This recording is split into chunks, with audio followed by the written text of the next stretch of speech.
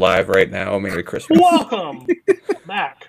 Whatever time you're watching this, 90 through 81. Last week was fun. I watched one of the movies that somebody put on the list. Not for me. I'll still watch Hugo. But So you watched Tintin? did, and I'll still take Hugo over it, even though they're not even close to the same movie. Last week, if you guys were watching, which I hope you were, this was the ones that were yikes previously. Cam having a lot yikes. Bar having a lot yikes. And all by me. saying, we're good. We don't like your crappy movies. All right. So the show's going to work how it is. Now we're going 90 through 81. So if you have it in future episodes, they'll let everybody know. If they have it in the same episode, they'll let you know. But it still works the same way as every other show. Bottom three. The middle is where everybody gets to fight a little bit or say, I've never heard of that movie. And then we trade one apiece once we get to the top three. Bar, you want to kick it off? Give us your 90, 89, and 88. We're going to be very on brand for me this episode. My number 90 is You Can't Take It With You. No, Didn't think so. My number 89 is It Happened One Night. I am shocked. So. My number 88 is The Umbrellas to Cherbourg.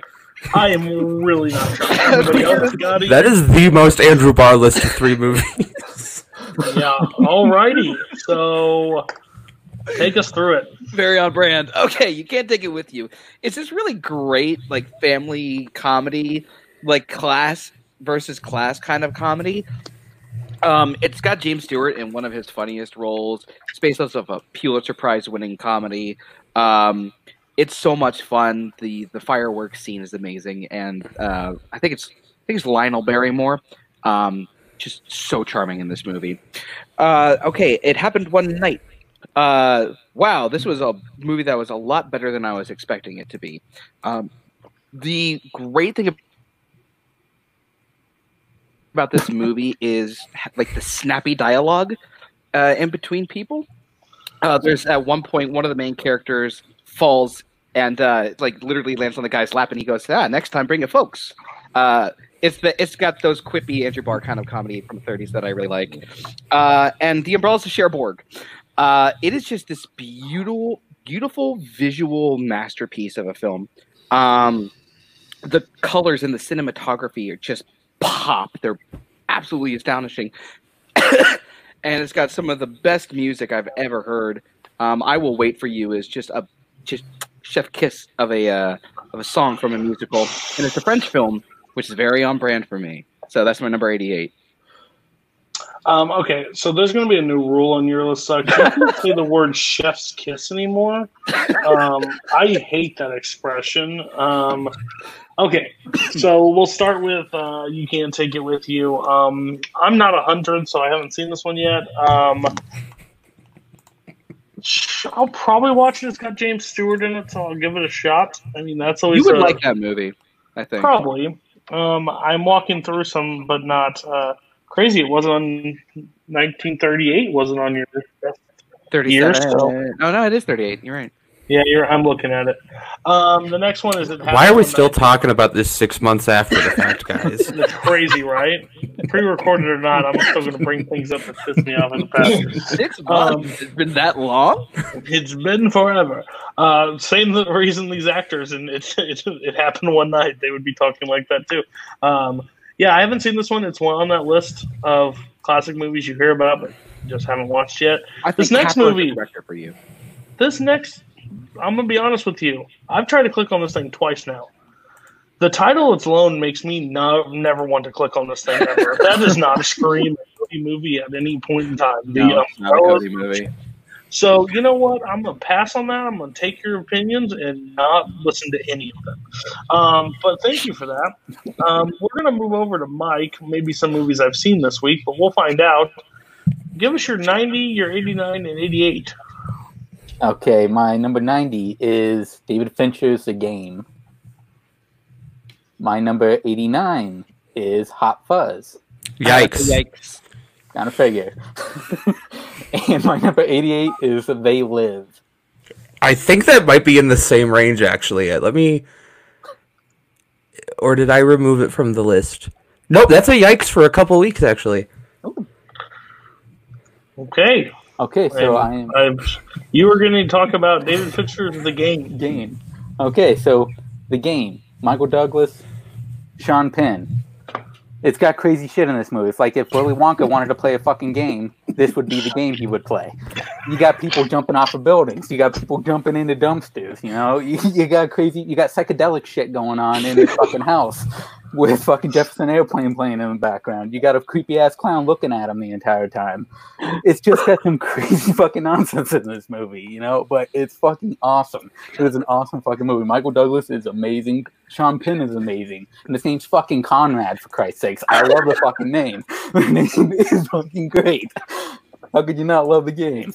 Now, I'm not going to give away the spoilers for this movie, but if you haven't seen it, it's a crazy fucking ride. It's a great fucking movie. It is a crazy ride. The Game is very wild, and I don't know if I'd have it on my top 100, but everybody should at least watch it once in their lifetime, I think, because it's out there. That's for sure. Okay, we're going to Cam. 90, 89, 88. What do you got?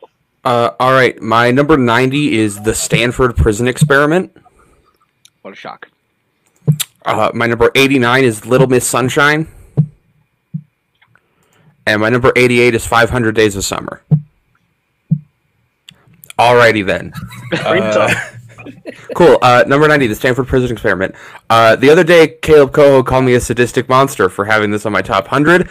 And I think it's just a movie where, like, if you know the true story, you constantly think just, how in the world did they let this happen? This is insane and something should have been done. And then you watch this movie and it's like, I still, for the life of me, have no idea how they let this happen, but it's really interesting to just see how wrong people were in making decisions around this terrible event. It's really compelling. I think it's Billy Crudup is the lead, and he's fantastic. Ezra Miller is great in this movie. It stars my boy Johnny Simmons. That's what Bar was saying, of course. No, it's just, I think it's really well made. It's hard to rewatch over and over again, but I think for a one-time watch, it's fantastic. My 89, Little Miss Sunshine. A few weeks ago, words were thrown because I had not seen this movie, and we were having a discussion about movies from 2006. I watched the next day, and man, I love this movie. The entire ensemble is fantastic. Steve Carell is great. Alan Arkin is great. Paul Dano is probably my favorite performance or character in the film. Abigail Breslin is an adorable, charming small child. I just think it's really great. It's really funny at moments, but really heartfelt. Just really enjoyable. And then number 88, 500 Days of Summer. It's a great, love...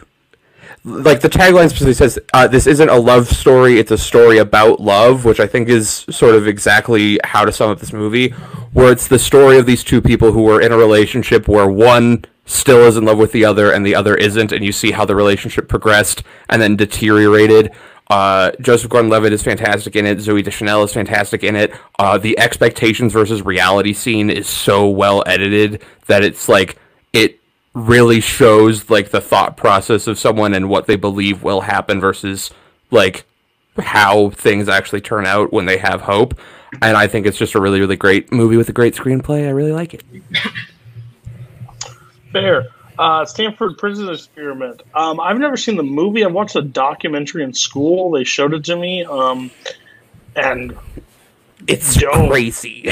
Yeah, it's a nuts experiment. I don't want to watch a movie based on it because I saw the real people go through it. Yeah, so, it's messed up. Like, it's messed. So I honestly, to tell you the truth, when they put it in, when Ko was typing it up, I was like, they made a movie about that? I didn't even know they made a movie about it. So that's kind of crazy. I don't know if I want to watch it, but that's fair.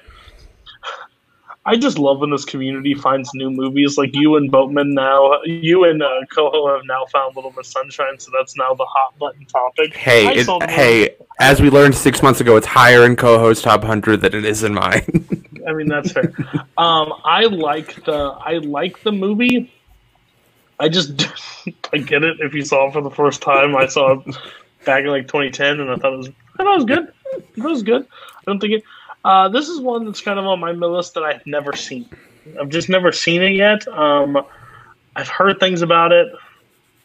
Certain people in this community like it that I don't like, I think. And I think that's why I've never watched it. There's one very notable individual, I think formerly of this community, who really liked this movie. Okay, I think that might be it. That when I hear things, like when people like stuff that I don't like, I'm like, I'm going to pass. Yeah.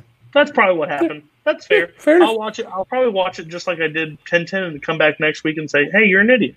But we'll see that moment. Let's get past. Nazario, what effed up childhood movies are we going through this week? The first one, number 90, it's a yikes from earlier, actually. Is the Little Shop of Horrors. We're going to keep yikes in that. Okay. For a I guarantee while. you'll get to be able to talk about this next one. Go ahead. 89 is Amores Perros. Alejandro González Iñárritu short film. Okay. And number 88 is Los Amantes del Círculo Polar, or The Lovers of the Arctic Circle by Julio Medem, another Spanish director. Nothing? Yeah, great.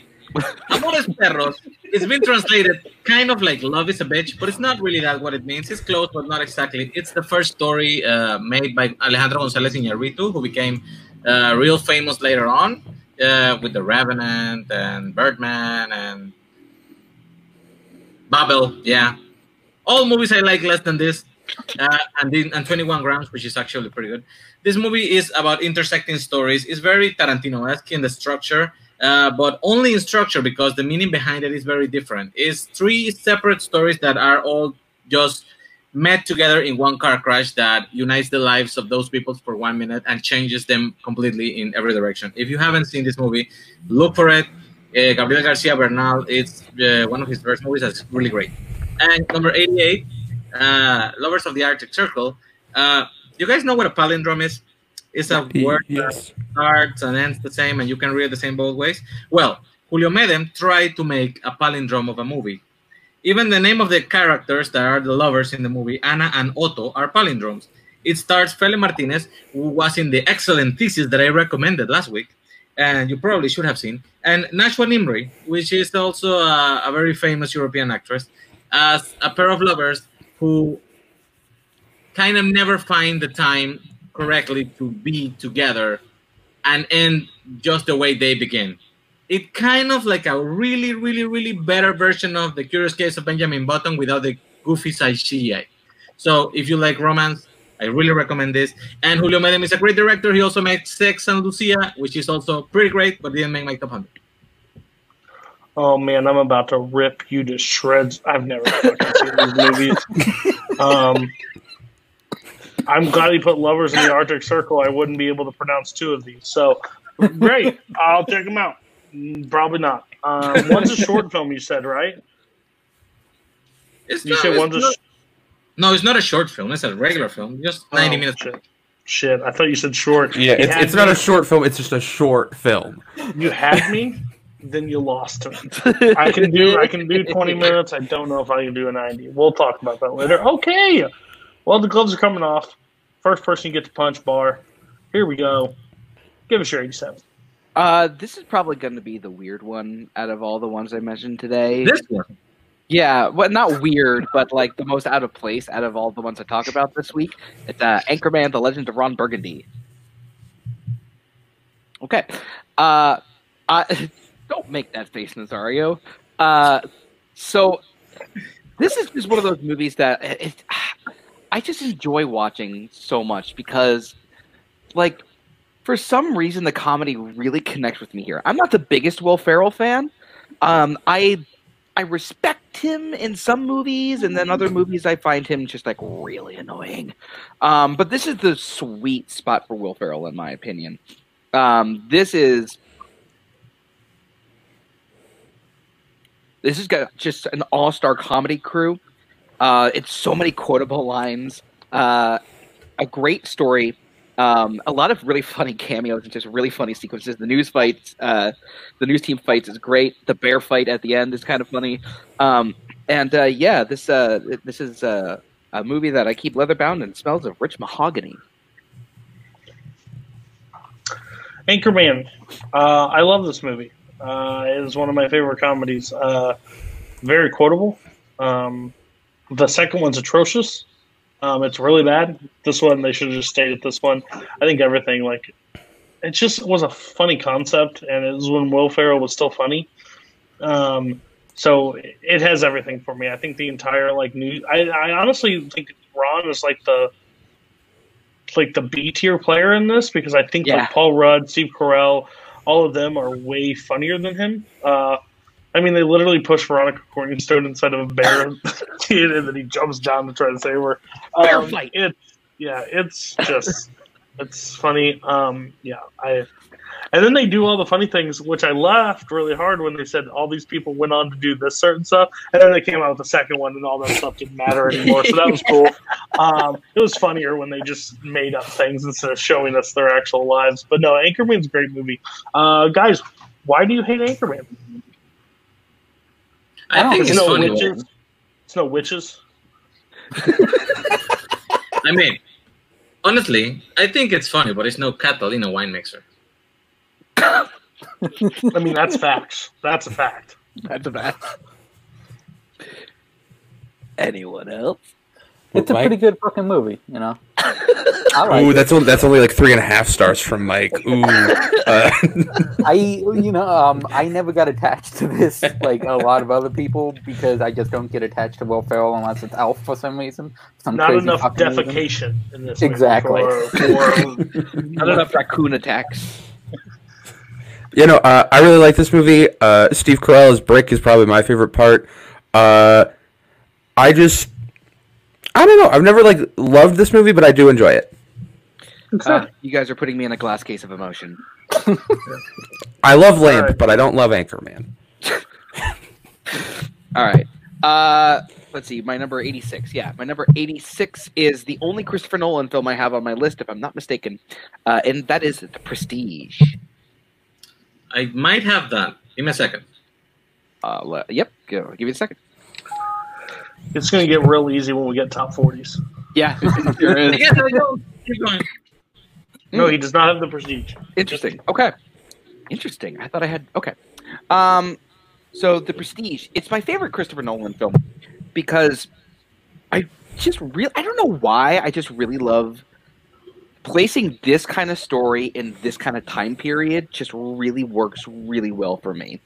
Because especially like the setting of it all just works with that kind of mysteriousness and that question that just floats throughout the entire movie. It's a movie that just whips you one way, and then you think you're going another way, and then it takes you another way, and you're along for the ride the entire time. I think this might be my favorite Hugh Jackman performance. It's probably one of Bale's best performances, and honestly, just the mystery around this movie is so intriguing. It's such a great watch, and I think it's Christopher Nolan's best work. It's my number 86. 86, Nolan's best work. That'd be hot takes in this community. I know, Y'all right? remember when Christopher Nolan made great films? Me too. Prestige is one of them, I'll tell you. Dark Knight was another. Can't really tell you another one beyond that. I haven't seen the one that came out in the summer yet. I'm still waiting for watches if that actually ever hit. But this movie's fantastic. I think it's weird that you said like, this is one of Bale's best performances. It's kind of hard to like point out many Bale performances that are terrible. Yeah, maybe that Ford v Ferrari that you think is hot garbage. But it's fantastic. The Prestige is good. I think I'm with you. I think this movie wouldn't work if it wasn't in the time frame that it was set in, or like all that. I think every element to this movie makes it a success. If you change one part of it or do something different, I don't think it works. So, no, I really like The Prestige. I think it's great. 86 is a little low, but okay. At least it's on the list. 3 of you didn't have it. We're waiting for Dunkirk to show up? Well, we'll talk about that later if it does show up. I think I had it at one point. That's why I was confused, but I had to remove it. I had to make some space for witches, so it's gone. Yeah. Oh, God. Magicians and shit. It's a great fucking movie. You know, I love it. That's It's fine. a great movie. It's just those movies. Just If you had a put it on the 6-star rating, it'd be up there. I I like- you would say. I like movies about magicians. I have a different one on my list somewhere. Oh God, if it's got horsemen attached Oh to my it, god, I'm it's the gonna one that came out the exact same year. Is it The Illusionist? It's not The Illusionist. God no. We'll move on. Okay, so 85. All right. My number 85. I know that some people in this community are going to be really annoyed that a movie by this particular director is here. I don't care. I think this movie's absolutely brilliant, and it's Chinatown. Okay. Chinatown is another one of those, like, it's sort of like The Prestige for me, where the mystery and just, like, the twists and turns that it takes, it's just really interesting. I think this is a very strongly acted movie. What I also really love about this movie is how smart Geddes is as a character. He genuinely does little things that are very smart, like when he puts the watch under the car, or just to see when the car backs up so he knows what time the person left. It's those little details like that that make Chinatown such a really interesting one that you can keep going back to. I think this movie is absolutely brilliant. So I may be a little low on some people's list, it may be a little high on other people's list, but I think Chinatown's just brilliant. In the universe that we're recording this, still haven't seen it.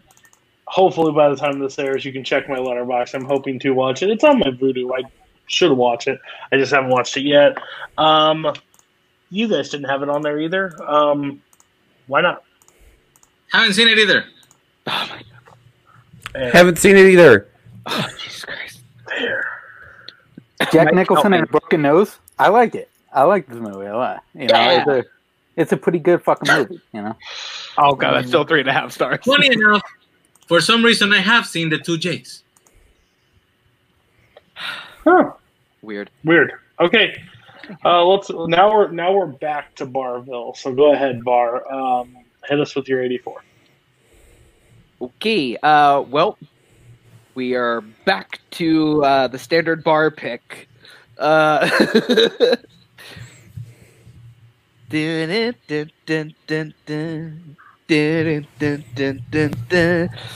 on the Roof is just an amazing watch. Like, Norman Jewison's direction of this film is fantastic. It makes this small story seem really epic in scale, which makes it a lot more relatable, honestly. And the best stories for a musical I've ever seen. It's probably my favorite written musical when it comes. Oh, and am I back? Yeah, you're back. Great. Everything went dark for a second. It's one of the best stories of a musical I've ever seen. So I think the combination of all of those plus Topol's performance as Tevye, as one of the greatest characters in musical history, this movie is solid. I love this film. Meh. It has one great song. I will sing it till the day I die. I wish I was a rich man and dance around my house because I really wish I was a rich man, but I'm not. And Fiddle on the Roof is meh. This is one I get. It's an average musical at best. There are people that love it. There are people that don't. I'm in the camp of don't. Does anybody else sing If I Was a Rich Man? If not, why is this not on your list? If that's the one that goes, if I was a rich man, na na na na na. Not the Gwen Stefani song.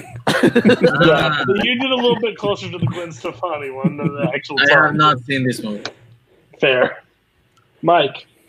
I haven't actually seen it since high school, so I can't really comment on it. I do not remember it. It's not ranked. Go ahead. I mean, it's got characters named Hotel, Motel, and Laser Wolf. What do you want? No. No. I'm aware I'm mispronouncing all of them. No, I like the story. Topol is not my favorite. Tevye, I think Zero Mostel's original stage performance is perfect. I kind of agree with Cody. There's the one great song, maybe To Life as well, but not a huge fan of it overall. All right. All right, everybody, get ready. We're back to Defecationville. We're going Mike's list. What has he got Yeah. at number 87? Okay, 87. I have the best family drama, The Texas Chainsaw Massacre. On anybody's list? I don't Nope. think so. Okay, so how would you guys like to have a picture taken of yourself and then threaten to be stabbed if you do not pay? Great, right? It's fucking awesome. You know, he stabs himself, takes a picture, and runs off. No, but see, you know, everyone is afraid of Leatherface, but the dude is cool. He just wants some Halloween masks for next year. Can you fucking blame him? He just wants to put fucking faces on his the faces on his face.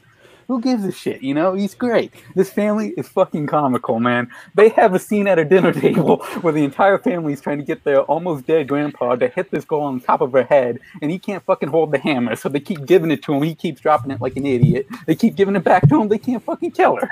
She gets away.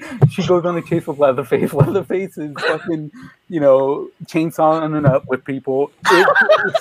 It's fucking greatness in this movie. There's so many great kills. Unfortunately, a handicapped dude does not fare well in this movie, unfortunately. But it's a two-story house, so, you know, of course he doesn't. And then... And then the ending is one of my favorite endings of all time in a horror movie. I'm not going to give it away, but it is such a great fucking movie. If you have not seen it, see this movie immediately. Mike came to Christmas to get my show canceled. Good fucking lord. Happy New Year. This movie's terrifying. This movie scared the crap out of me. Because I think 70s horror is one of those things that is shot... Coho's here to save the day, finally. Thank you, Coho. Your job's a lot harder than it actually looks. I can't focus long enough. No, this movie, I think 70s horror is shot like it's real. Like, this movie looks like it's a home movie, and it's terrifying for me. I thought the remake was fine, but I think this one had the gritty horror to make it look like it was a real, like, family doing this to people, and it's terrible. It's the closest to like a snuff film that you can like that had production value behind it. I'm not a horror fan. I probably will never watch this movie again. I think if I do, I'll have nightmares. But it was 10 years old, and I will. Oh, my grandma showed it to me, and yikes! She said, "You like horror movies?" I was like, "Yeah, no." I think that's what made me a pussy. Anybody else on Texas Chainsaw Massacre? And please do not bring up the handicapped person.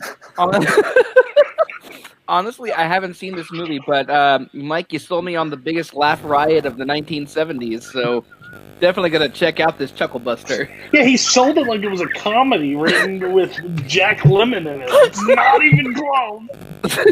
You know, there's an old guy who can't hold a hammer. It's hilarious. I haven't seen it because I'm me, and it's. Texas Chainsaw Massacre. It's a great fucking movie.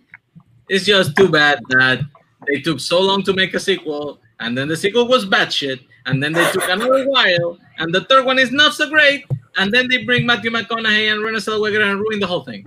But that one, the original, it's really good. It's like 120 in my list.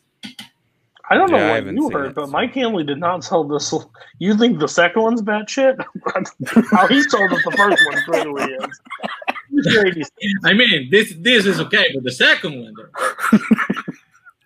Second one's the greatest screwball comedy of all time. Makes Billy Wilder look like a hack.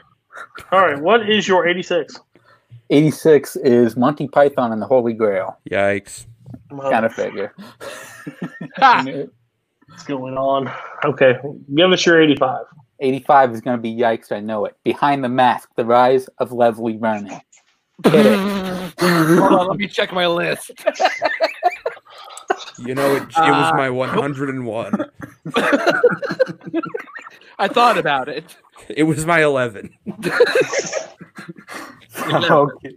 So Behind the Mask is a great slasher movie, but it takes a new approach to it. It does a mockumentary style. It has the three basically documentarians following around a guy named Leslie Vernon who is going to be killing this survivor girl, as he calls her, with her group of friends. Now, in this universe, Freddy, Jason, all of them are real. They're all real. He talks about them like they're real. He wants to be a legend just like them. And then you get to the movie and you go, what the fuck am I watching here? Because it's so fucking crazy. It's these people watch as he stalks this girl. They help him stalk this girl, and they don't do shit about it because they go, we're not going to interfere with you. They get to Zelda Rubinstein with a great cameo as a librarian. They don't give a shit about her. They're like, yeah, you want to kill her? Go ahead. Fucking kill her. We don't care. Then by the end of the movie, they're going to go, you know what? Maybe we should be helping these people out. What about her? Why did they fuck her over? But they want to save these dumbass fucking teens. Now, okay. In general, this movie is so fucking fantastic. It is so funny. The way they approach Leslie Vernon as a character is great. I just love his interactions with everybody in this movie. Robert Englund has a part as basically a new Dr. Loomis, which is funny as hell the way he approaches it. And they have a little showdown at the end, which is great. And it turns to by the third act, everything gets turned on its head. It's an amazing third act. I'm not going to approach what the third act is because you got to see it to fucking believe it. But it is a great fucking movie. I'm not sure this fucking movie's real. I think I just got like flippant. I looked it up and I said, this cannot. And like, oh my gosh.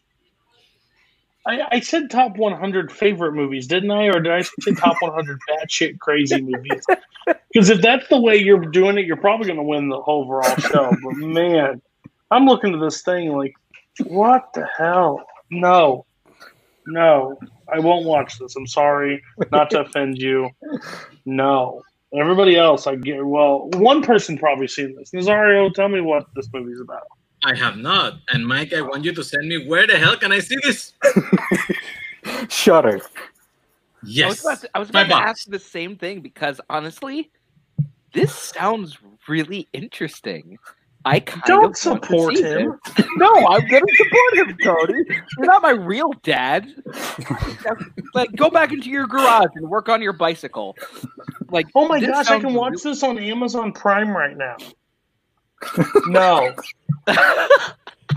It's an hour and 30 minutes. Don't do it. I haven't seen it, and I'm with Cody. I'm not going to watch this movie. I'm logging this thing tonight. Go to your 84. Hopefully it's a movie. 84, I have Peter Jackson's The Frighteners. Nice. Didn't figure it'd be on anybody's list, but this movie is fucking fantastic. This is an early Peter Jackson movie right before he gets into Lord of the Rings, and it's so fucking incredible. Michael J. Fox. I have a very big connection with Michael J. Fox. I've connected with him since I was a little kid because I was actually named after the dude. I love fucking Michael J. Fox. Anything he's in, I will watch, and I will most likely love. This guy is awesome in this movie, but he's such a terrible fucking driver in this movie. Jesus fucking Christ. This motherfucker hits everything. Every time he drives, he either drives off a cliff twice, he hits a fucking fence, he drives through mailboxes. This motherfucker can't drive worth a shit. But besides that, it is basically about him being a con artist of a paranormal investigator. Him and his ghost friends decide to con people out of money by having his ghost friends go into people's houses, pick up beds and shit, throw dishes, take babies and fucking chuck them around. And it's fucking, they have babies that are flown around with these guys by holding them. It actually It's happens. hilarious. Yeah, it's fucking awesome. And it has one of the best performances by Jeffrey Combs after his batshit crazy 80s movies that he does. Jeffrey Combs is psycho. His backstory in this movie is he's a sex slave to Charlie Manson's family. Okay? It's such a fucking crazy concept for this guy. And he plays it so great. He's this guy that he cannot be yelled at by women, otherwise he throws up. It happens once, but it's so amazing to see. And you have the greatest villain ever. I'm going back to Jake Busey from Contact. He's in this fucking movie as Johnny Bartlett. He is so batshit crazy. It's him and E.T.'s Elliot's mom, Dee Wallace, as a batshit crazy lady with Jake Busey fucking people up. And it's amazing. They go through a hospital and they kill a bunch of people. He ends up dying, being electrocuted, and he comes back later on to fucking raise hell on Michael J. Fox. He keeps the same murder count that he had when he died. He kills people as it goes and keeps the counter going. It's amazing. And he does it by putting it on their heads. He carves it into their heads. It's great. It's a great fucking movie. I think you just did something for me that I've been thinking about for a long time. Oh, God. Peter Jackson is not a great filmmaker. The motherfucker just got lucky. Stumbled across Lord of the Rings and made the rest. I think the rest of his stuff is terrible, and you did not help me and sell me on this one. I think what you're doing to Bar is like, oh, maybe I need to go check these movies out. For me, I'm staying away from your. I think I'm unfollowing you on Letterboxd right now. I'm not even sure if I want to continue this life. Like, I looked at the pictures of this movie, and I'm just like, oh God, no. Nazario. Jake Busey, creepy face. Second appearance on Mike's list and amazing each of the 2 times. Also, if you like Ghostbusters and you like Michael J. Fox, this is the perfect mix for you. And I took a girl on my first date to watch this movie, and I got laid. Yes. The greatest compliment a movie could have. I'm not even gonna make a follow up on that one. Bar, what do you got?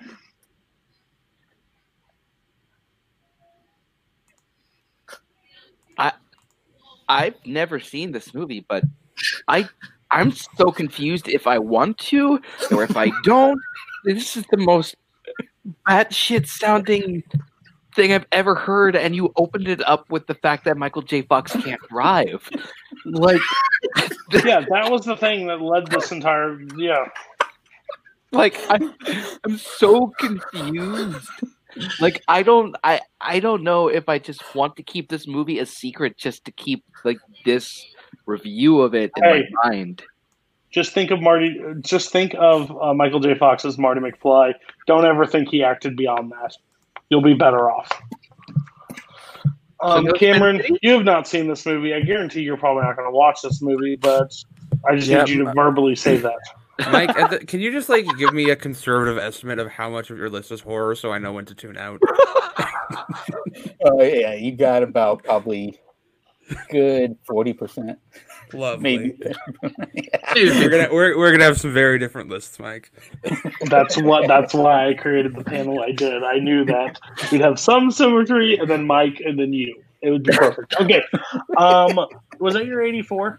Yeah, that was my 84. Oh, thank God. Cam, last week I was with you. This week I'm off. Not enough shitting. 87. This is going to be a very on-brand Cameron Holzman pick. My number 87 is Sky High. Yeah. Couldn't talk about it. I've never talked about this movie before. Yeah. Look. This is not, a perfect movie by any means. But I love it. It's I know, shocker, right? I think it's just a really fun, different take on the superhero movie. It's a great coming-of-age film, which, as a still teenager, coming-of-age movies are kind of my bread and butter to a degree. I also have just, a very special place in my heart for this movie. This is one of the first movies that me and my best friend watched together, and we're just, had a great time watching this movie, so there's, sentimental value. But it's, really fun. It's got a great sense of humor. The side characters are all super memorable. You've got a kid whose power is that he glows in the dark, but he's really charismatic and you really, really like him. You've got a kid who just turns into a puddle. You've got a girl who can shapeshift, but only into a purple guinea pig. It's just so weird. Dave Foley as All-American Boy, also known as Mr. Boy, is fantastic. Patrick Warburton voices the villain, who in their human form is played by Mary Elizabeth Winstead, which is a really interesting way to do things. It's just a really fun movie. I really enjoy it when I watch it. And it's got a great story. And also, War and Peace is a really cool character with a really cool name. I was born in 1991. I'm not the right age for this movie. Yes, sir. Nope. They turn people to babies. Yeah. That's real stupid. And in 2000, they did a movie called Boy Genius or Baby Geniuses. Still stupid. No, Kurt Russell's good in it. Wow. Okay. This movie's alright, but honestly, when I first saw it, I thought it was a prequel to Mystery Man. That would have made this a little bit more interesting, actually. First of all, why was movies with babies such a big thing in like the early 2000s? I don't get it. But I loved this movie when I first saw it, and then I rewatched it recently, and it really dipped. I don't hate this movie, but like, it's weird. It's not even that really pleasant to look at. It doesn't. You would think for like this superhero movie that's a coming of age movie and it takes place on this in this wonderful, fantastical school that it would still be interesting to look at. It's such a plain looking, like I don't. Mike. You said the Mike, golden it's name. got Bruce Campbell in it. Kurt Russell and Bruce Campbell. It's a great fucking movie. I love the hell out of it. God. I did it. I just love that Bar's sitting back here, but like, they didn't get the right cinematographer for Sky High. Okay, we'll remake it. We'll get Deakins in value on it. We'll get Deakins in on into it, it. and then Disney knew what they had with this movie. They didn't try too hard. They turned people to fucking babies. Shut up. Go to your 86. What the fuck are we doing? my number 86, sticking on the Disney live action train. My 86 is National Treasure. Yeah, There's no yikes. It's fucking embarrassing. You know, this is just a great, like, quintessential adventure movie. It's iconic. Nick Cage. I'm going to steal the Declaration of Independence. I've been watching this movie, like, over and over since I was a kid. Like, this was one of the few DVDs that my aunt and uncle had at their house, so whenever we would go over, I'm like, I'm going to watch National Treasure again. And I would watch it over and over and over as a kid. And, like, it still holds up 15, 16 years later after it came out. Nicolas Cage is legitimately great in it. Justin Bartha as Riley is fantastic. Sean Bean is a great villain. Jon Voight is great as his dad. It's got great twists and turns. I don't care about American history because I'm not American. This movie actually makes me kind of interested in American history, so there's that. Tommy. I'm not a commie. I'm just Canadian. Yeah, no, it's just a really fun time. Great twists and turns, and the sequel's really cool too. But I decided to just pick one, and I picked this one. I am American, and this movie fucking slaps. This movie made me think there was a freaking thing on the back of the Declaration of Independence, and I was about to storm the Smithsonian. I'll tell you that much. No, I think this is great. I think this movie is fantastic. I think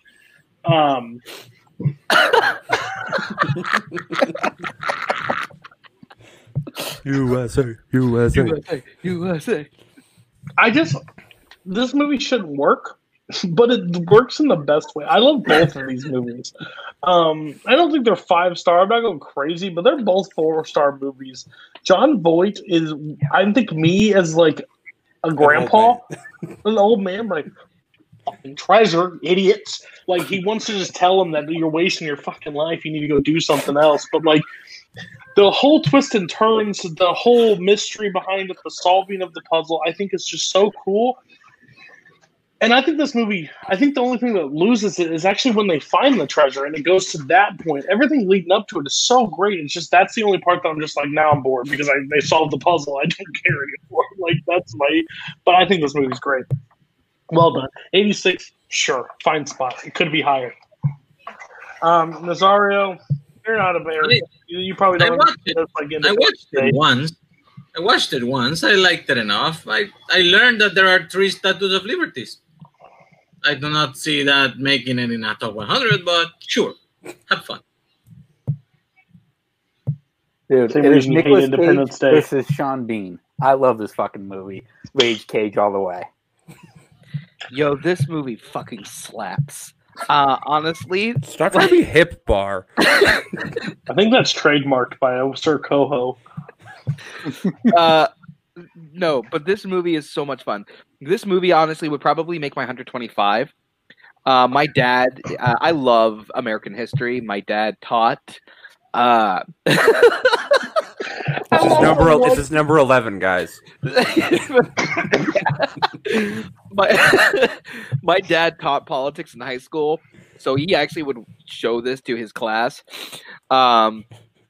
This movie's so much fun. I really do enjoy it. I hate the fact that it's not on my list, but like once again, guys, this is number 11. This is number 11. Oh, wow, they got me. Go to your 85. My number 85 is Juno. Not surprised. You know, Cody's just gonna leave after every one of my picks. Tell me about it, home skillet. Yeah. No. See, Nazario is essentially giving exactly what I love about this movie. This movie has the weirdest screenplay ever written, and I love it. It is just so weird and quirky and strange, and I love it. That ain't no Etch-a-Sketch. This is one doodle that can't be undid. Home skillet is one of the greatest lines in cinema history, in my opinion. Michael Cera, I think, is fantastic in this movie. Ellen Page is great in it. Just the amount of sarcasm and snark and apathy she fits into every line, where it's like, your shorts look extra gold today. Go Carol. And it's like just those little moments that I love. And then it's got this like great dramatic through line with the actual main story. J.K. Simmons does great as her father. Jason Bateman is absolutely fantastic in this movie. I just really, really enjoy it. It's very funny. It's got a lot of heart. Juno. I saw this movie once. Then I was going to say, hey, I told my wife, I said, you like Juno, don't you? She's like, no, not really. I said, oh. Then I never watched it again. That was fine. It's passable. 07, right? Movie release dates, is that right? 07? That's right. Yeah. Yeah. You right. Stopped. Fine. Why do you guys hate Juno like me, I guess, or just thought it was okay too? Honestly, it's one of those. This is gonna sound so weird. It's one of those movies I've never seen all the way through, but I've caught like bits and pieces of it on TV, and I enjoy what I've seen. Just not enough to make me go, I need to watch this movie entirely. Like, I love J.K. Simmons in this movie. In the scenes I've seen, like, oh, I didn't even know he had it in him. Like things like that. But it just never interested me enough to want to watch the whole thing through. I like the movie enough, but it does feel like Diablo Cody was still finding her voice when she wrote that screenplay. She was testing, pushing things here and there. She has made so many scripts after that. Jennifer's Body, Tully, Young Adult. All of those better than Juno. But if you like it, you like it. I hated this movie the first time I watched it. I really did. But then it has grown on me over the years, and I now enjoy it. J.K. Simmons is amazing in this. And, it's just a fun movie. I enjoy it for what it is. You're probably on movie 6,000 in December right now, Mike. Has this been a part of your rewatch or not? It might be later. It might be at some point. Okay, just check it. 84. Yeah, my number 84 is Stand By Me. Yikes. All right. There we go. There, Cam. Now I the just have to mystery's put gone. 80s movies on my list, and then I don't have to talk. That's the All right, formula. Rosario. Okay. Let's go. 87, right? Correct. This is 1984's The Karate Kid. Yikes. Okay. Shut up. 86. This is a movie that I watched the first time and I didn't like, but I watched again, I like a bit. And the more I watched it, the more I enjoyed it, to the point that I actually love this movie. It's the Rocky Horror Picture Show. There's going to be a fight live on camera right now. Oh my god. Okay. Okay. This movie's so weird. It's kind of pointless and insane. And yet it makes a great musical. I have seen it on stage, I have seen it on the movies, and the more I watched it, the more I enjoy Brad and Janet's story, the night that they get a flat tire and they run into the castle of Dr. Frankenfurter. It's the music with the scenery and the choreography, and to be honest, the interaction, because it kind of gains the public. And you learn the stuff, you know when to scream at the movie, you learn when to, interact with it in a way that it's just fun.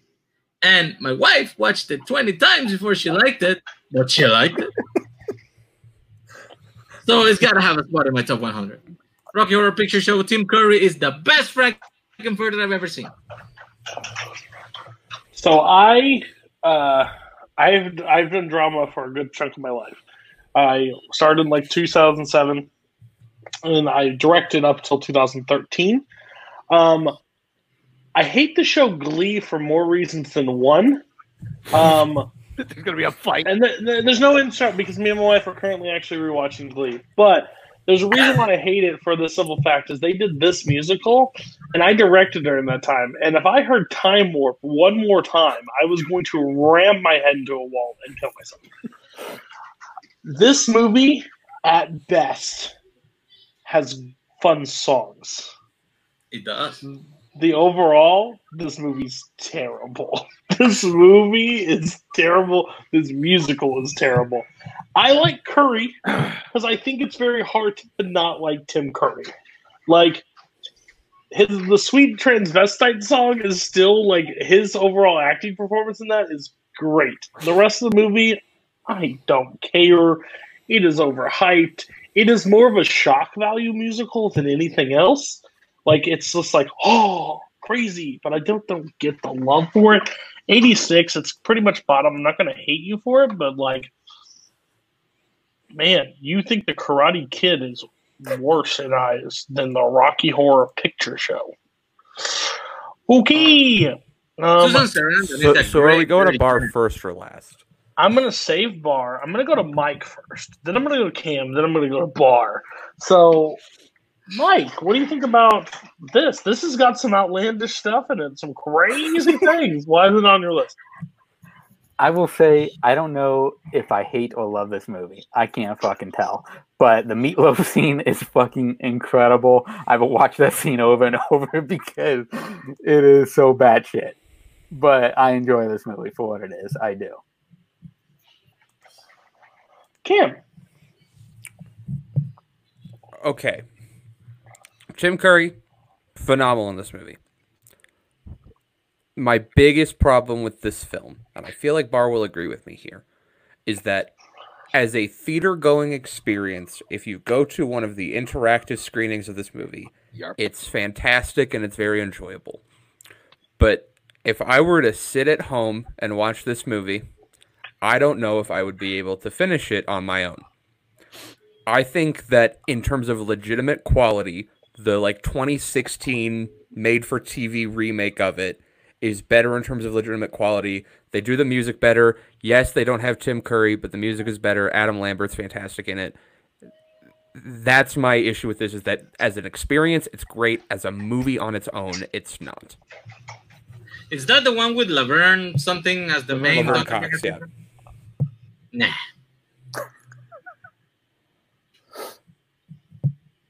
Bar? Hi, Bar. You put Yankee Doodle Dandy on your list. Give me. You did. You put Fiddler on the Roof. Give me time. I'm ready for my cousin, Mr. David. Because, okay, first of all, Cameron is absolutely correct.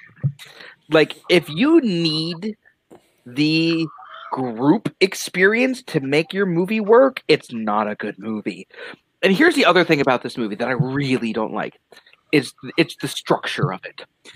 Like, the guys who made South Park gave a speech to, I think it was a college class, and one person asked, how do you make a good story?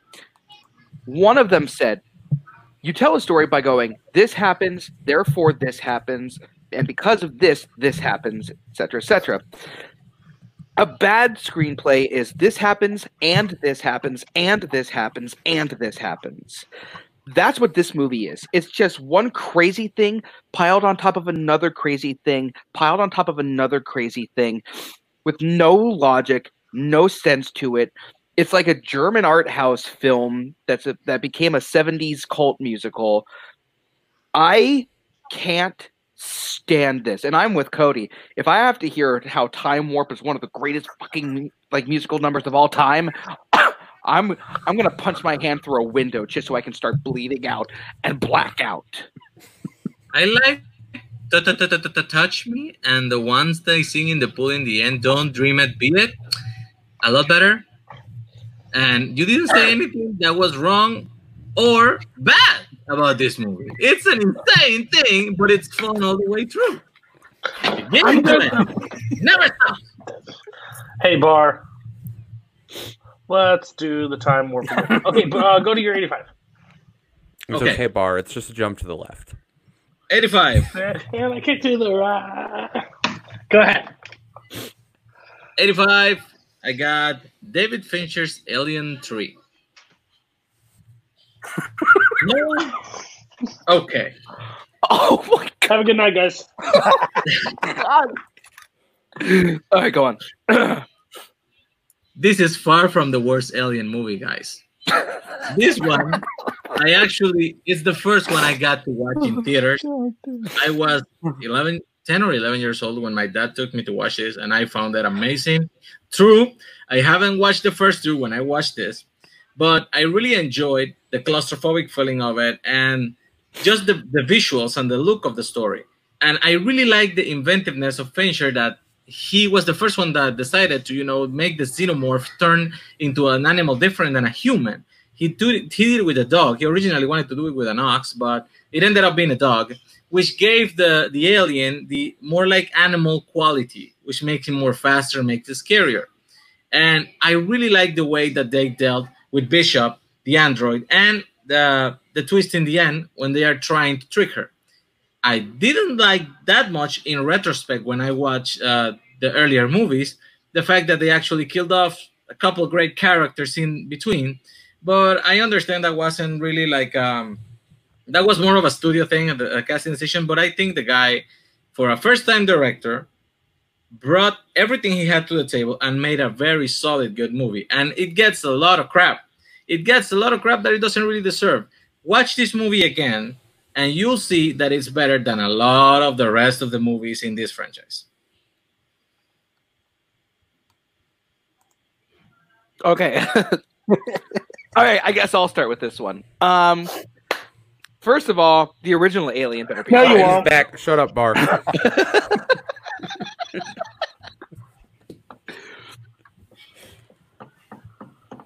You have Alien 3 higher than the Karate Kid. Did you despise the first two movies? Because I honestly tuned you out. I didn't hear a damn word you said. Because those first two movies, different. You can like one, you can like them both, you can like one or two. I think they're both great. Then this one, this should be on Mike's list because Fincher comes along and defecates on Alien.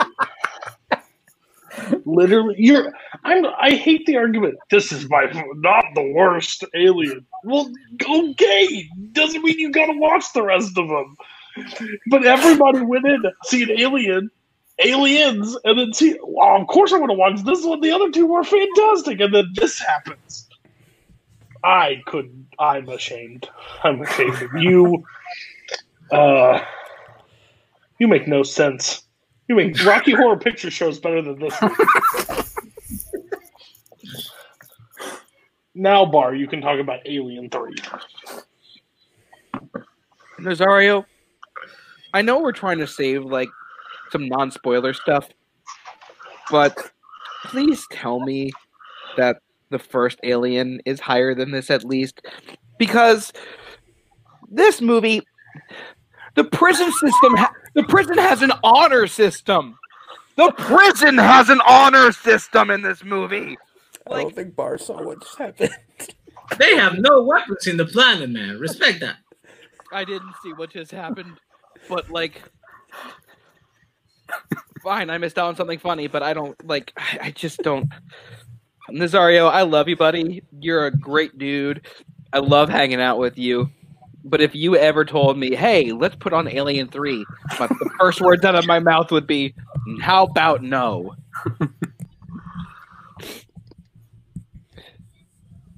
Mike.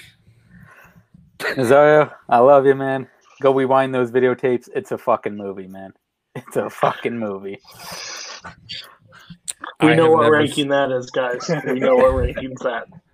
I have never seen this, but I assume Nazario is wrong. No, he's 100% wrong. Like, bad. Bad. Okay, let's see. I'm just curious. What film is better than Alien 3? By a bit. By a bit. I'm putting Warrior at 84. I had that at last week's show. All right, so we get to talk about Warrior this week. Interesting. First one that gets to be revisited. All right, since Nazario clearly had it higher, we're going to talk about this one now. Did you say by a smidge this is better than Alien? Just talk. Just talk. Gavin O'Connor is a great director, and this was the first movie of him I got to watch. Everything, all the acting in this movie is great. From Nick Nolte as the father, and Joel Edgerton and Tom Hardy as the brothers, who obviously are estranged and cannot communicate with each other except now through actual fighting. Joel Edgerton has to fight for his life, and Tom Hardy has to fight because he doesn't know anything else in life. The movie is very touching. The script is very, very personal. It grabs you. It makes you understand the situation these people are living through and why they have to resort to this way as the only way that they can become a family again.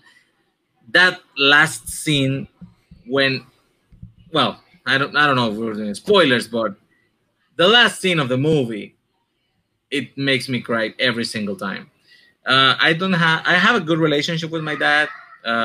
We speak on the best of terms, but he had a lot of things in his life that I didn't agree with, and we had some rough patches in it, but I can see when someone is trying to do their best within their own capabilities, and that's what I feel from Nick Nolte, trying his best with his limitations to fix his family, to be with his sons.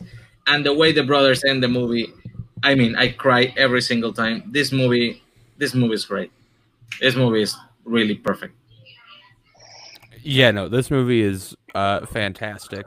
I am outspoken about the fact that the one Rocky movie I've seen I don't like. This is how you make a movie about people beating the hell out of each other and make it really, really good. Yeah, no, that final scene Nazario is talking about, just the moment Joel Edgerton starts just going like, "I love you," immediately I'm like, oh, ooh, like it just hits you right in the heart, and you're like, this is such a powerful moment. It's super well directed. The story's fantastic. Nick Nolte is great. Joel Edgerton's great. Tom Hardy is great. I just found this really, really interesting, and that's kind of crazy because I'm super not a sports movie guy. So, yeah. I wanted to see what I had it on Letterboxd, but apparently I watched it before I really gave a shit about Letterboxd, so I'm going to go back and watch it and then rate it.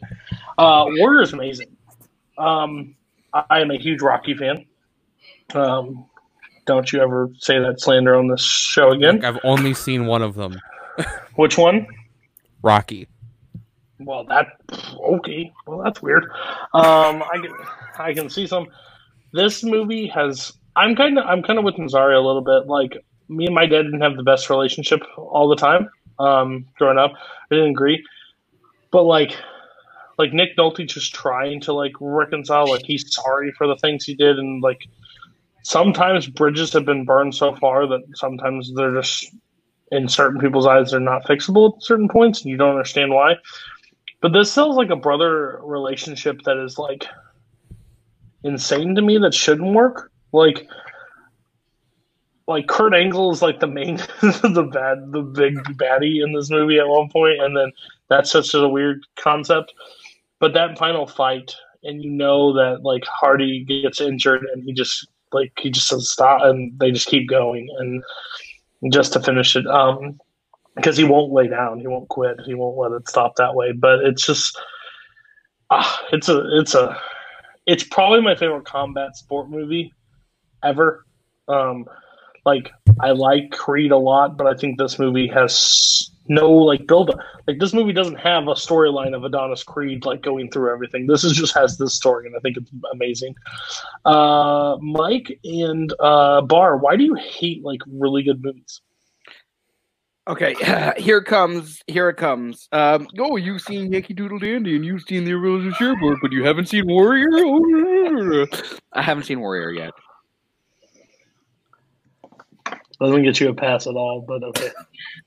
No, not even a little bit. Huh? Not even a little bit of a pass. No. I Yeah, want no to pass. see it. I just haven't seen it. Still shame on you. I enjoy this movie. It just doesn't have the connection I would want it to. It's a good fucking movie. It really is. It has great performances. Just like the parts you're talking about at the end, it just doesn't have that connection to me that I would want it to really boost it up for me. But I think it is a good fucking movie. If Tom Hardy would have got punched in the ribs and then he would have shit himself. I knew it was Higher coming. or lower? I knew it was coming. No? Okay, we'll move on from that part. We're in the final threes. So here we go. Bar, what is your 83? My number 83 is one I'm going to assume is going to get yikes. It's Psycho. Yikes. Yeah, I figured as much. Only one of you, though. Okay, wow. I thought it would be at least two. Cameron, I don't like horror movies. It's not a horror movie. Okay, But still. it's not. Mike, what's your 83? 83, I have Oh Brother, Where Art Thou?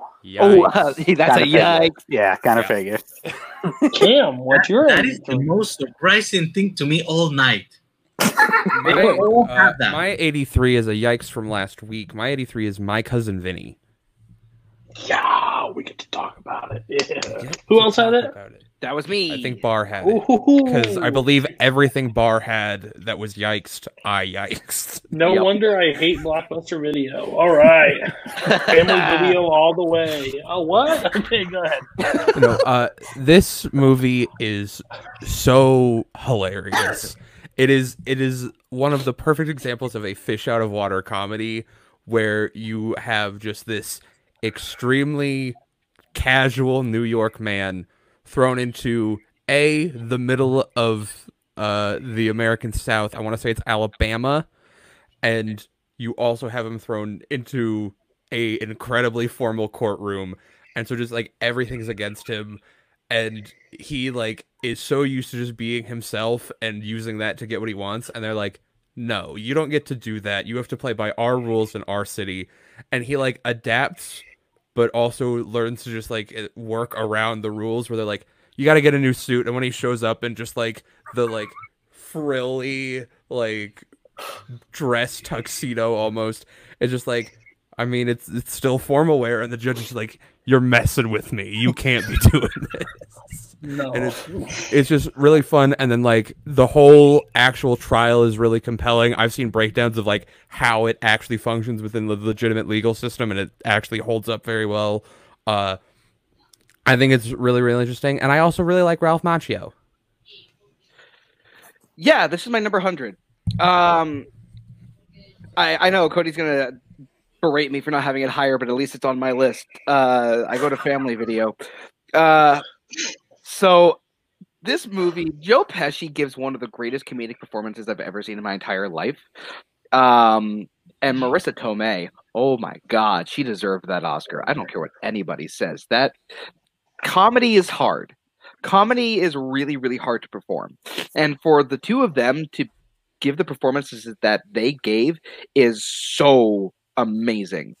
And just like some of the great moments, like the deer monologue. Imagine you're a little deer and you're walking around to your water. Like, I know I got it wrong, but still. And fucking pull it. Everything this man just said is bullshit. Like, it's great moments like that that are just and it holds up so well because it doesn't try to be topical to the time. It holds its own, and it ages. You can rewatch it so often because of that. My Cousin Vinny is just one of the just greatest comedies ever made. The Two Youths. Yeah, this is my favorite comedy of all time. This is my number one comedy. I think this movie is amazing. I have nothing. I've said a lot of things about this movie. I think the humor from Joe Pesci standing alone in this movie with Marissa Tomei, like their whole scene is like, oh, there's me in the shower. Well, how did I miss this fucking key piece of evidence? Like, he doesn't realize he's trying everything because he's lying through this entire process and trying to, like, get these people off. The whole scene where he goes into jail and meets with his cousin, like, his nephew's, like, friend. He goes, like, sir, I'm sorry. Hey, I hate this as much as you. Either way, you're getting fucked. And they're like, what? No! The comedic moments, like, when he wraps up the $20 bill on the outside and has a bunch of ones on it and just punches the shit out of it. Like, it's just so much, like, in the breakdown. I love courtroom dramas that, like, they literally go by witness, and his look, I'm done with that one. I'm done with that one. Like, every time he gets one, he's good to go. It's not, I understand why it's not for everybody, but this one is, if I'm feeling like down in any way, I can put My Cousin Vinny on and it literally lifts me up.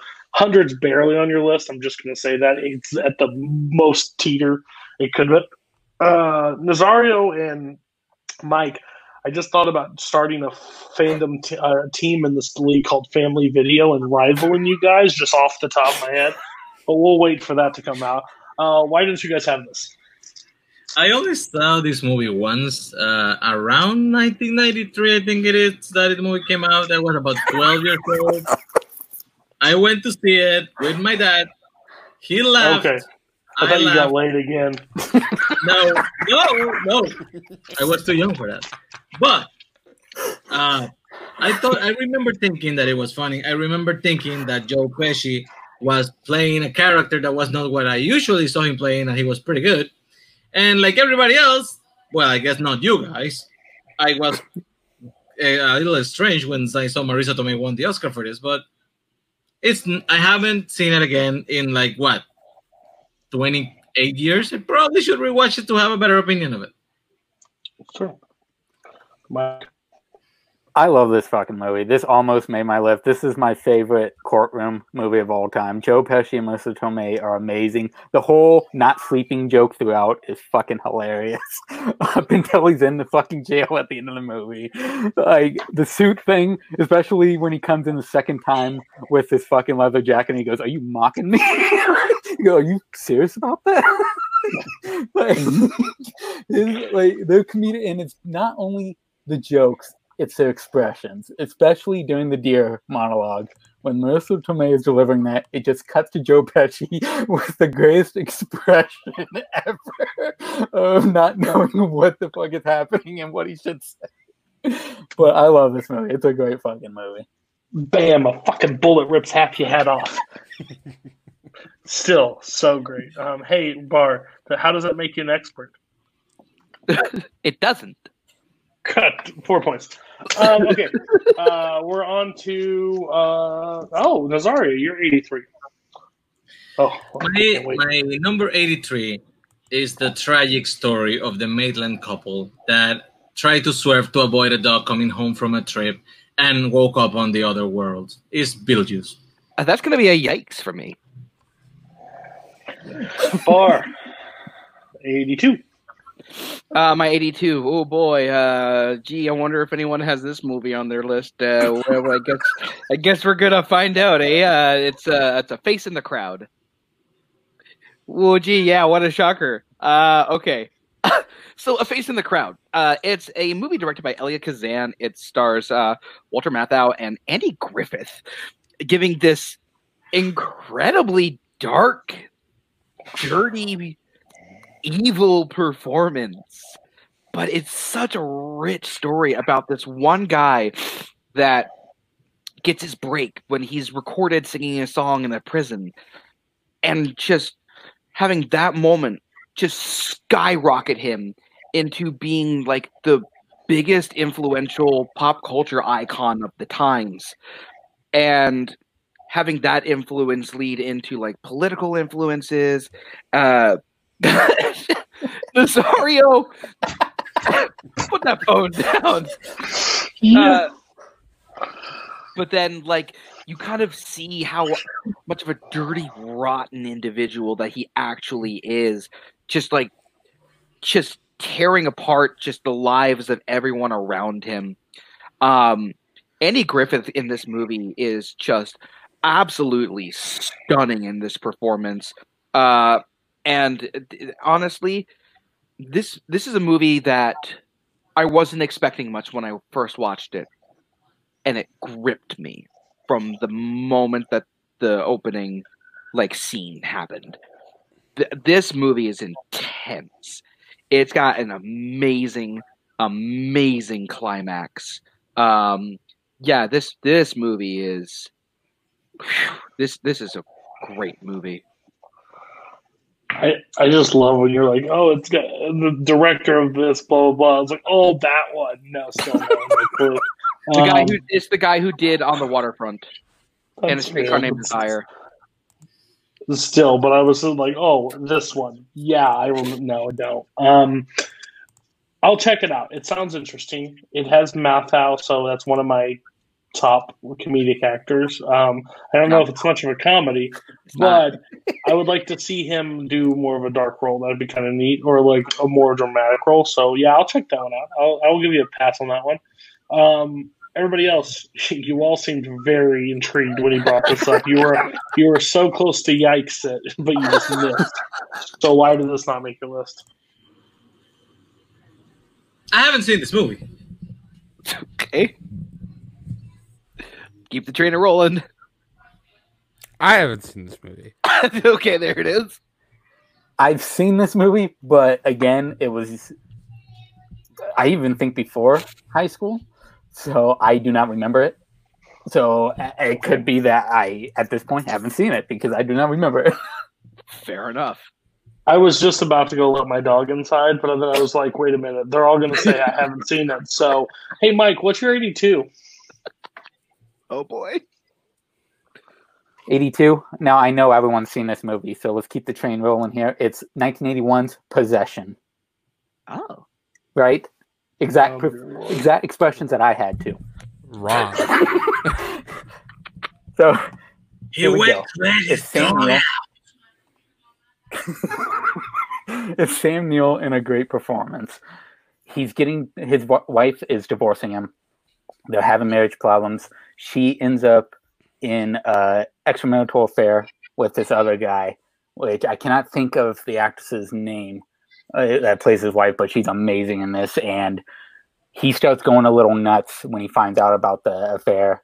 He's trying to figure out what's going on, who it is. When he approaches it, this guy ends up knowing fucking karate for some strange reason. He kicks the shit out of him, which is amazing. It's fucking incredible that he just out of nowhere beats the shit out of him. And it's a different role for Sam Neill, especially like coming off, like the way he portrays it is very low. He's very subtle with his performance. And then he finds out that she is fucking a monster, a literal monster. Get ready, folks. You thought Bubba Hotep was fucking crazy? You have not seen anything yet. She is fucking an actual monster in this movie. And it just turns up and gets fucking insane afterwards. The last half of this movie is batshit nuts. This monster's killing people while she's fucking helping him killing people. This monster is consuming these people to stay alive. And every time that they come back to her and the monster, she goes, he can't really get up right now because he's been busy fucking me all night, so he's too tired. That's how she describes it. She ends up having, this is the most disturbing scenes I've ever seen. She has this abortion in this tunnel. It gets fucking nuts. Save it for the people that haven't seen it. When did this movie come out? 81. And I won't give away the ending, but the ending is fucking amazing. Watch this fucking movie. It is incredible. It's a great fucking movie. I like how you turn your camera back on, too. '80s was not a safe time. It wasn't a safe time for people. I like Bubba Hotep a little bit more because it had an interesting name. Possession, I figured I knew what I was getting. Nope, didn't realize that was going to be the movie. How many people have seen Possession? Hey, Mike, is this in Shudder? No, this is unfortunately not on Shudder. No. I've heard really great things about this movie, to be honest with you, but I've just never planned on watching it. But you know what, Mike? We talked about this on the last episode. You're such a good salesman that I might have to at least check out the trailer. He sold Surprise, you. surprise! He I just haven't sold seen it. I you won't a- watch it. He just sold you a shithole in the middle of Detroit with Dude, no the woman was walls. fucking monster. That's What? amazing. Cut your hair and get a real job, Nazario. Okay, let's go to Cam and get go to 82. My number 82 is Dope. It's not a description. It's the name of the movie.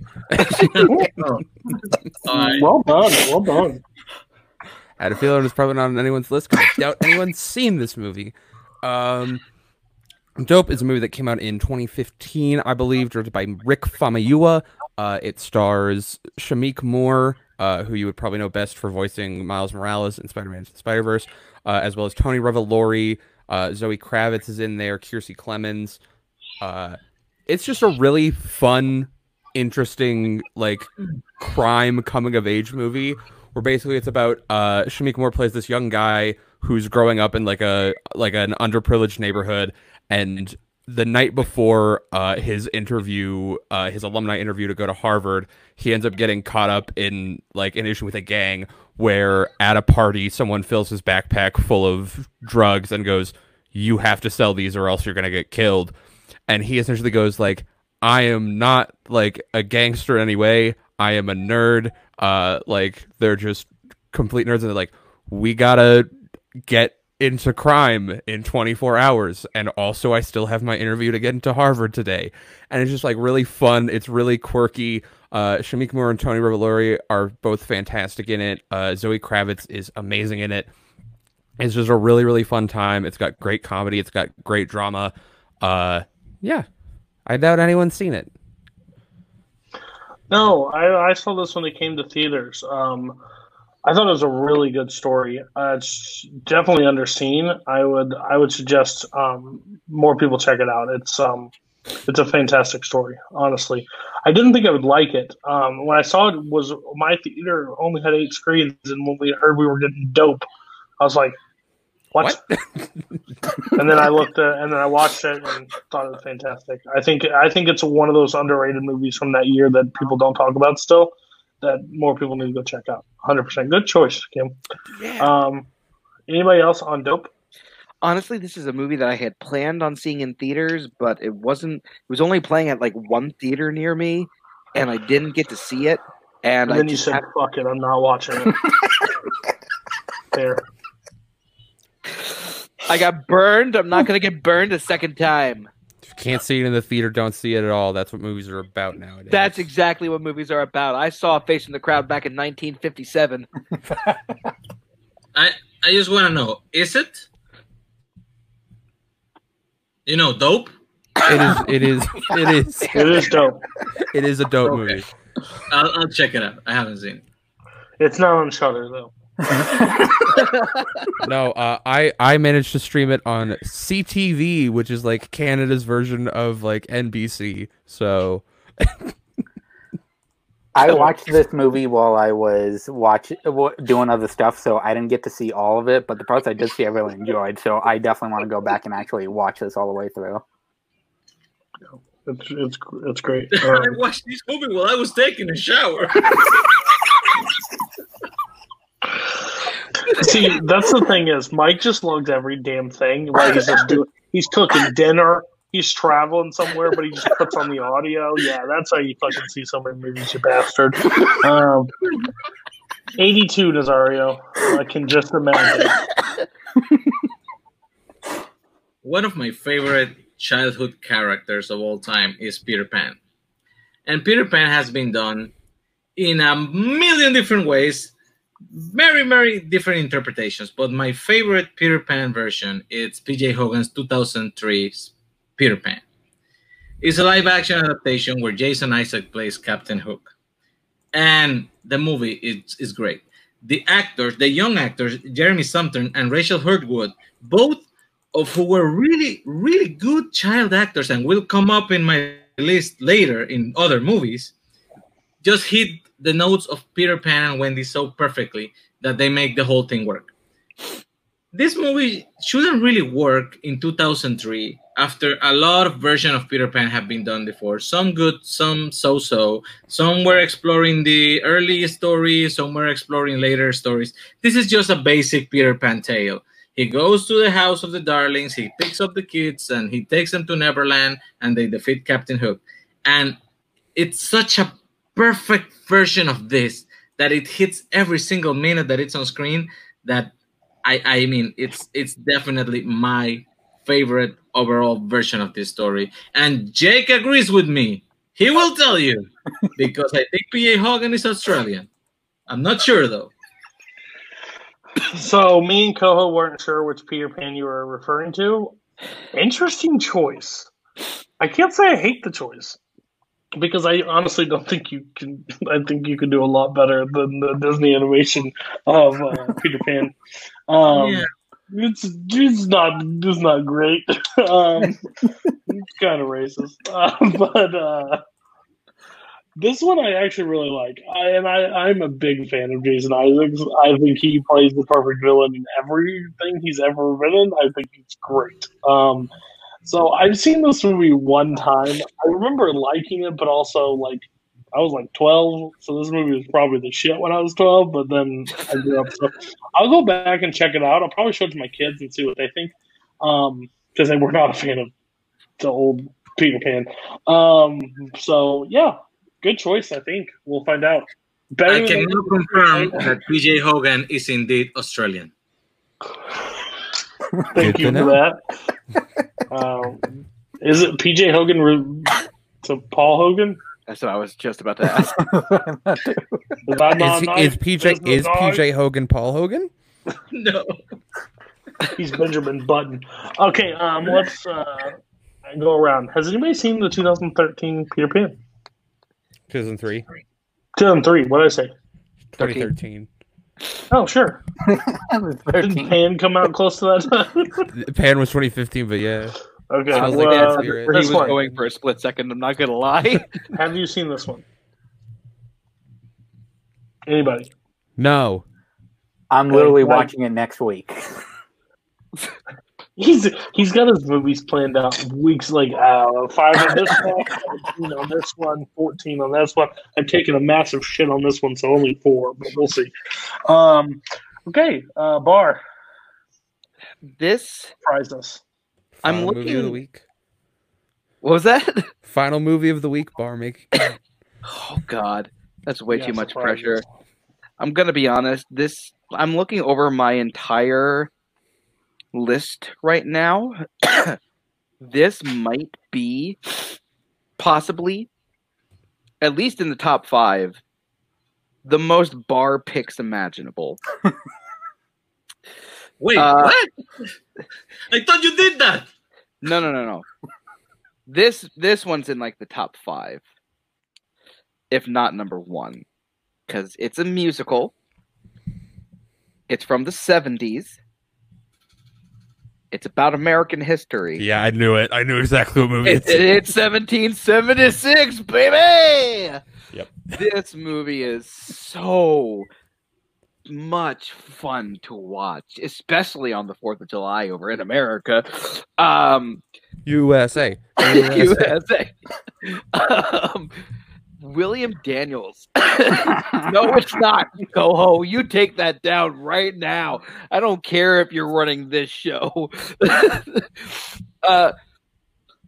William Daniels as John Adams. It's a magnificent musical masterpiece of a performance. Yes, Mr. Feeney plays the 2nd president of the United States, John Adams. Trash And president. You're not wrong. But honestly, he is so. The point of John Adams in this movie is that he's obnoxious and disliked by the other members of Congress. But William Daniels does it in such a way that you really like him as a character, and you understand. And the writing, and the writing makes you understand where this character is coming from, why he has these opinions that he's so vocal about, and things like that. The songs are really fun. The opening song is one of the best opening songs ever in a musical. Basically, it's basically just telling everyone telling John Adams to shut the fuck up and sit down. And it's got some of just the grandest, most American songs in a musical ever. And really, really beautiful cinematography. So with 1776.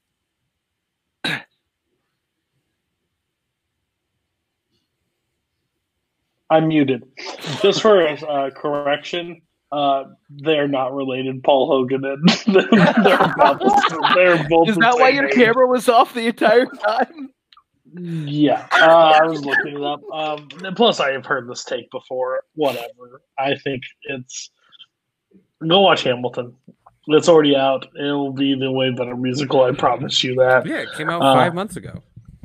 And we've already watched it 14,000 times. So, it's been the last 20 multiplex watch-alongs. At least me and Coho backstage on our own calls watching it together. I have definitely watched Hamilton 80,000 times. It has replaced Pirates as my favorite movie. Thank you. So whatever. I've seen this movie one time in like drama class, and I thought it was okay. Never made me want to go back and rewatch it. I really think you should, Cody. If I'm going to watch something on the 4th of July, it's going to be Independence Day. That's all I got to say about that. That's fucking America. Now, if this had a speech more America in it, than the signing of the Declaration of Independence. Fucking defending them from alien invasion, you bitch. With Will Smith as a fighter jet pilot. Get out of my face. Let's go. America. USA. It's weird how American you are. Like, are you from? You're from Phil. That makes a little bit more sense. You're still wrong. Okay. Who's seen 1776? I have a question. Yeah. Is this the movie where Adam 11, Channel 6, and Heinz 57 travel in time from 2076, trying to get to 1776, but accidentally get to 1976? No. Then I haven't seen it. Is that other thing a movie? The Spirit of 76 is great. That fucking thing sounds like a great fucking movie. That sounds like a movie that Mike would love. I think you It's just not made on it my up. list, but you should watch it anyway. All right, Camp. I have not seen this. I haven't seen it either. USA. USA. Ooh, okay. Mike, that's your last one for the week. Make it count. Okay, so I got the director of the family drama, The Texas Chainsaw Massacre, Toby Cooper, and Steven Spielberg's Poltergeist. I love the hell out of this movie. It's about a little boy that climbs a scary-ass tree, and the scary-ass tree and a clown doll decide to try to fucking kill him because fuck that little bastard for climbing the tree. It's not really about... It has that in there, but that's not what this movie's about. It's about the little girl, Carol Ann, sitting too close to the television set, so a poltergeist pulls her through the fucking television set because you're not supposed to stand close to the fucking TV. It's not really about that either. She actually gets pulled through a closet. But I love the hell out of this movie. Craig T. Nelson is amazing. While he goes searching for Carol Ann when she goes missing, it makes Speed look like a ride to Grandma's house. It's amazing how he fucking searches for her. I love this movie. This movie's incredible. It has the Spielberg feel to it through and through. There are many stories of could have been directed by him or not. No one will ever know the truth of that, more than likely, will ever come out. But everything about this I love. And the whole horror story of what happened with this franchise with some of the actresses and actors is so depressing and so insane. But this movie, it has Zelda Rubinstein, which is amazing. You don't call Ghostbusters, you call her, and she's going to take care of business. TCB. She's going to get that little girl back. And I love it because a part in the movie, she literally says, do not go into the light. She tells the mother to go get the daughter in the light. She goes in and goes, now go towards the light. She fucking confuses the shit out of people. I love it. This movie's amazing. Heather O'Rourke as Carol Ann is an amazing kid's performance there. She is incredible in this movie. I love everything about this. This is a perfect horror comedy to me. This is comedy as well in there. I love this movie. It's a fucking great movie. Would you say on May 21st of 2020, you rewatched this movie and you said it's a great fucking movie? Do you still stand by that in December? Yes, I do. Fair enough. Okay. This movie, no. I like the television. I stayed away from this because that scared the shit out of me. I don't even think grabbing me through the TV. I'm gonna pass. I haven't watched it. Didn't watch the remake either, so I don't know how that one is. But I didn't hear great things about it.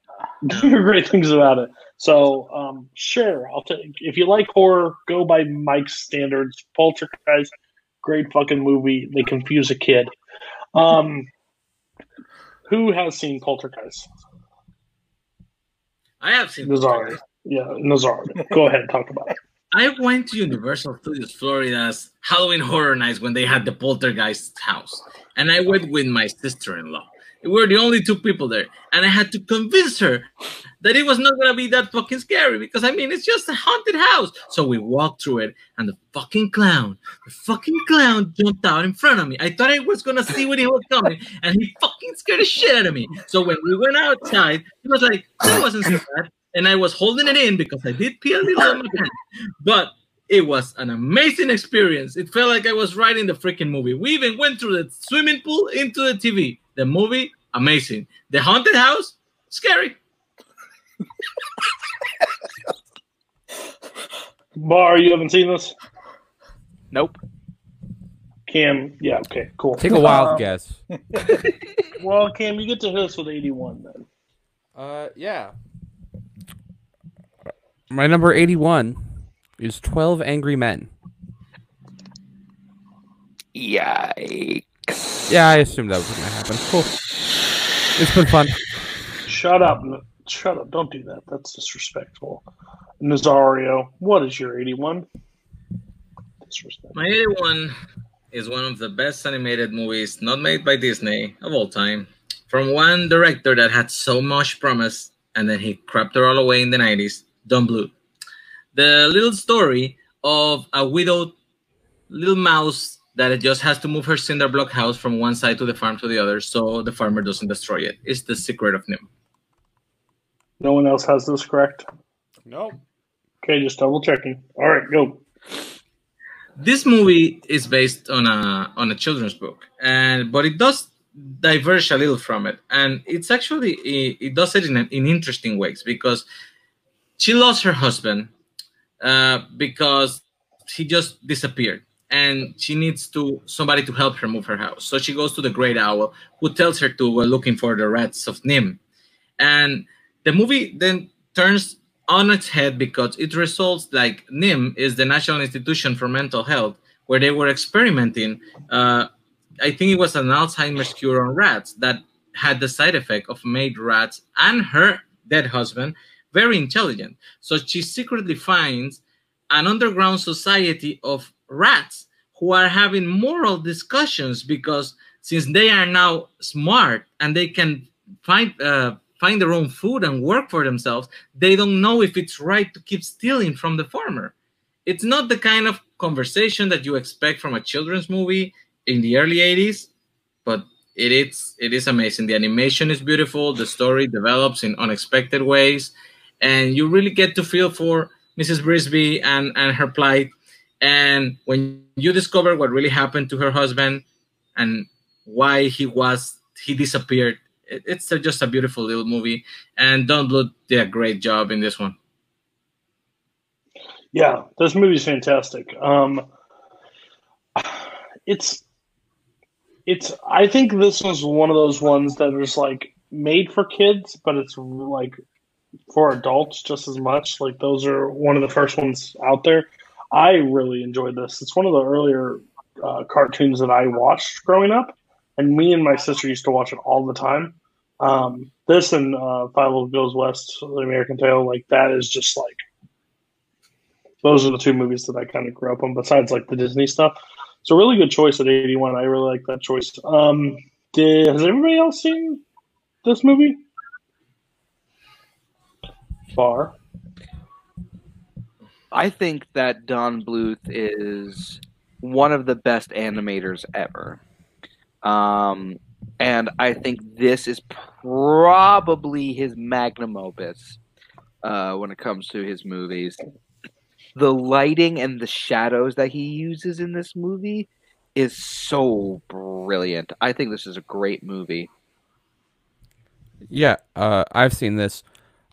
I saw this when I was like fairly young, and I think what Cody said about like kids can watch it, but it's for adults is why I don't necessarily love this movie. Is just because like I watched it when I was a kid and I haven't seen it since, and I think it's more the like adult style pacing for an animated movie. So I just never really fell in love with it as a kid, and I haven't gone back to rewatch it.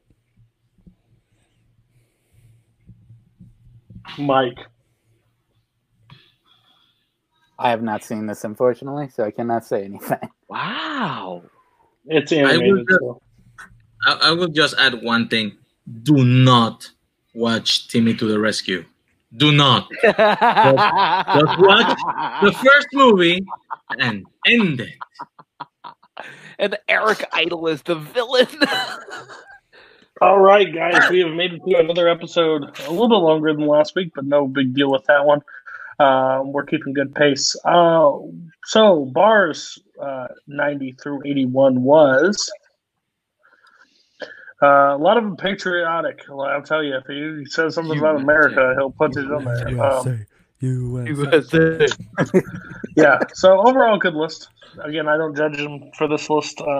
Mike, we went on a fucking journey with Mike this week. Some of these I don't believe are still real. That's fine though. Don't watch anything. Don't watch 81, 82, 84, 85. Watch the 83. But we ain't talked about that yet. Next, we got Cam. We'll talk about some of these later. He has some definite him picks, but he also has some really good ones. National Treasure, My Cousin Vinny. So good choices all around. Nazario. Better than last week, I will say, but you still had Alien 3. What the actual fuck? Wow, you said Little Shop of Horrors is worse than Alien 3. And worse than talk Rocky about Horror that Picture in Show. several weeks. That's fair. Okay, thank you everybody for tuning in. We will be back. Oh yeah, sorry. Top Yikes still carrying on. This is now going to 2 pages because there's a lot of crossovers. Nazario winning the race with the least amount of yikes. How? I have no idea with Mike on the panel, but we'll see how this goes. So join us next week when we do 80 through 71. We're getting a groove. I think we're heating up, and some punches may be thrown next week. I'm not sure, but we'll get there. I thought Rocky Horror Picture was going to burn the show down. Who knows what's coming? Tune in next week. Thanks, guys.